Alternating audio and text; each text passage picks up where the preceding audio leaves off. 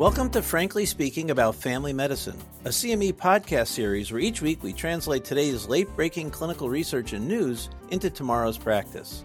I'm Dr. Frank Domino, professor in the Department of Family Medicine and Community Health at the University of Massachusetts Chan Medical School and editor-in-chief of the 5-Minute Clinical Consult. Be sure to follow the link in the description after today's episode for more information about today's article and to claim CME credit. This podcast is brought to you by Pri-Med.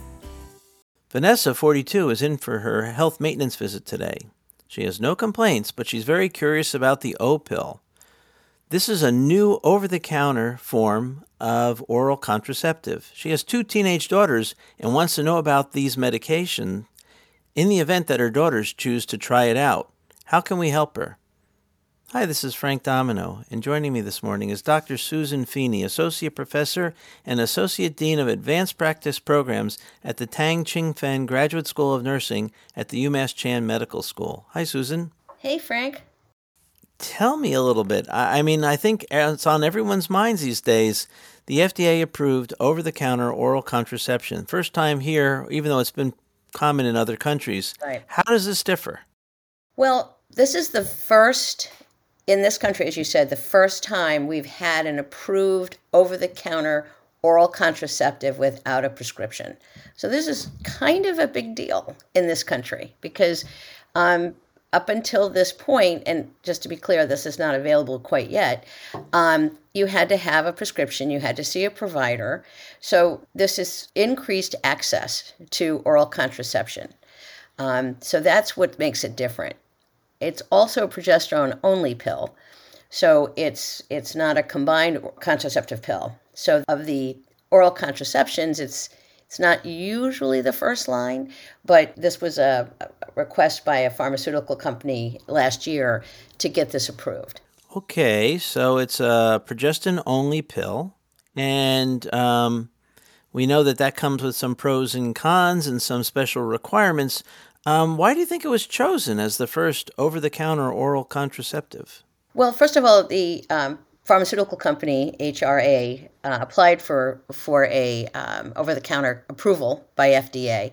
And I think why is when you look at all the data and their decisional document that they put out, the FDA, this is based on the fact that emergency contraception, which is a progestin-only pill, was approved in the, I want to say like 2008, and then it was also approved for adolescents so that they could have access to emergency contraception over the counter and increase accessibility for that to try to reduce unintended pregnancies. So I think the reason this was approved is there was a lot of data on efficacy and safety, that this is something that somebody could get over the counter, they could read the instructions, they could understand the labeling, and could effectively prevent an unplanned pregnancy.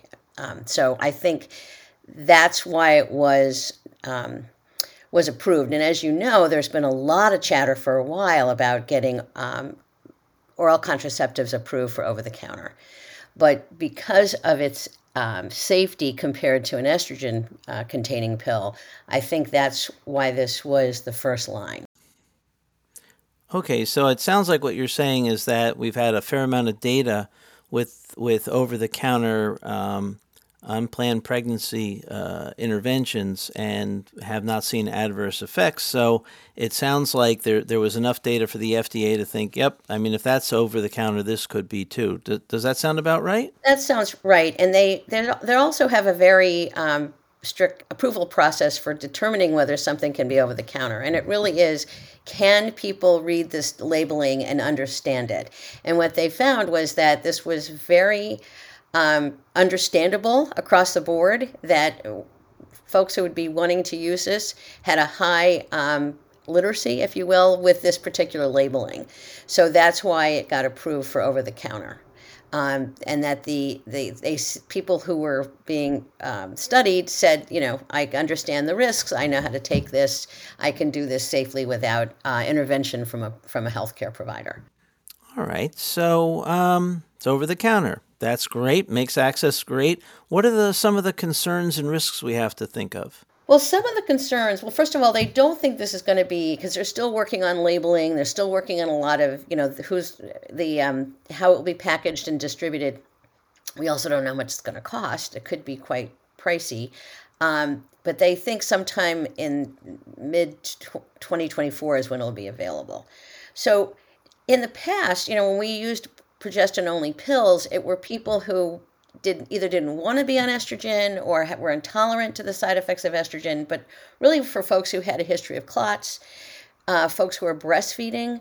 We had very specific reasons that we used the progestin only pill because of the side effects, and because it has a very strict dosing kind of plan that there is can be pretty significant irregular bleeding. It can be heavy at times. That's a real downer for people to have to deal with that, and it can be it can go on for a while.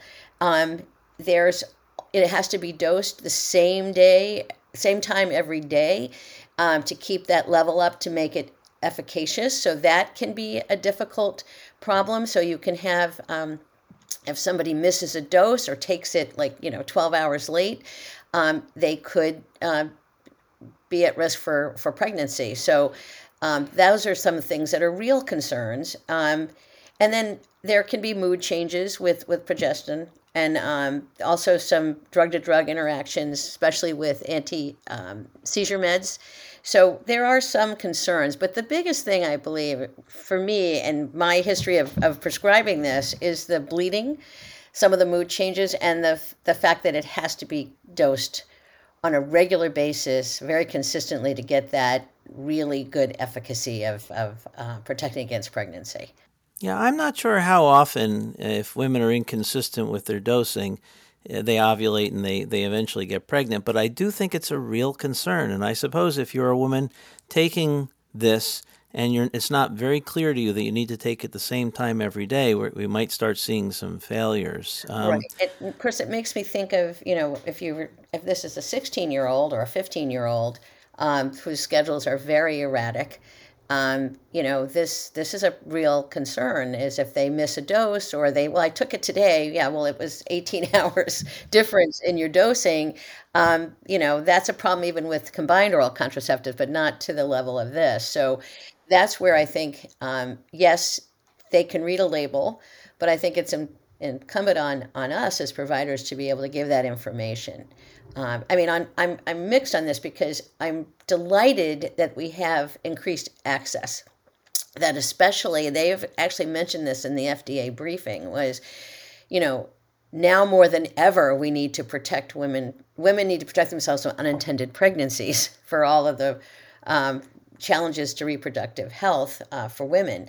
So on that hand, it's really a wonderful increased access, but certainly it's going to be something that it is incumbent upon the pharmacist and on the provider to do some proactive counseling.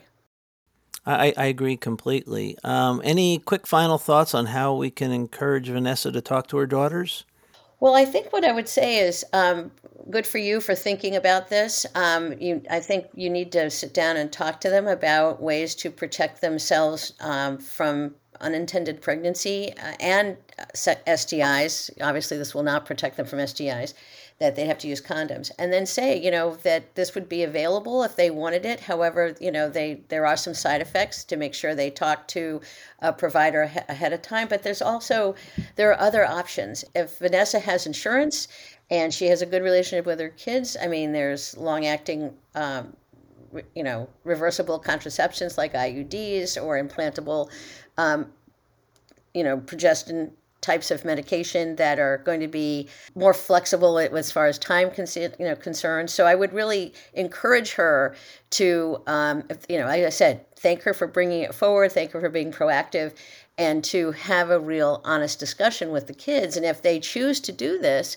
say, it's safe, but you have to make sure you take it every day. You can have some bleeding. To be very honest with them. And, there's all kinds of written materials and literature that they can get as well. Okay, well, thanks, Susan. I think this is really interesting, and we'll have to see how it plays out. Yeah, it'd be interesting to see how, first of all, how it's marketed, what it costs. Will they have it behind the counter that you have to go through the pharmacist to get it? It'll be very interesting to see how this runs out, and if this is the first in getting, the combined oral contraceptives over the counter as well. Practice pointer. The FDA has approved a progesterone-only over-the-counter contraceptive, which hopefully increases access for all and reduces unplanned pregnancies. However, be aware of the potential side effects to provide counseling and guidance to those who are considering using this medication. Join us next time when we look at a recent study that evaluates screen time and outcomes with regards to children. Thank you for listening to Frankly Speaking About Family Medicine, brought to you by Pri-Med. To claim CME credit and receive additional information about the article referenced in today's episode, follow the link in the description. To stay up to date on the most recent clinical research and news, please subscribe to Frankly Speaking About Family Medicine and be sure to check out primed.com for additional CME content.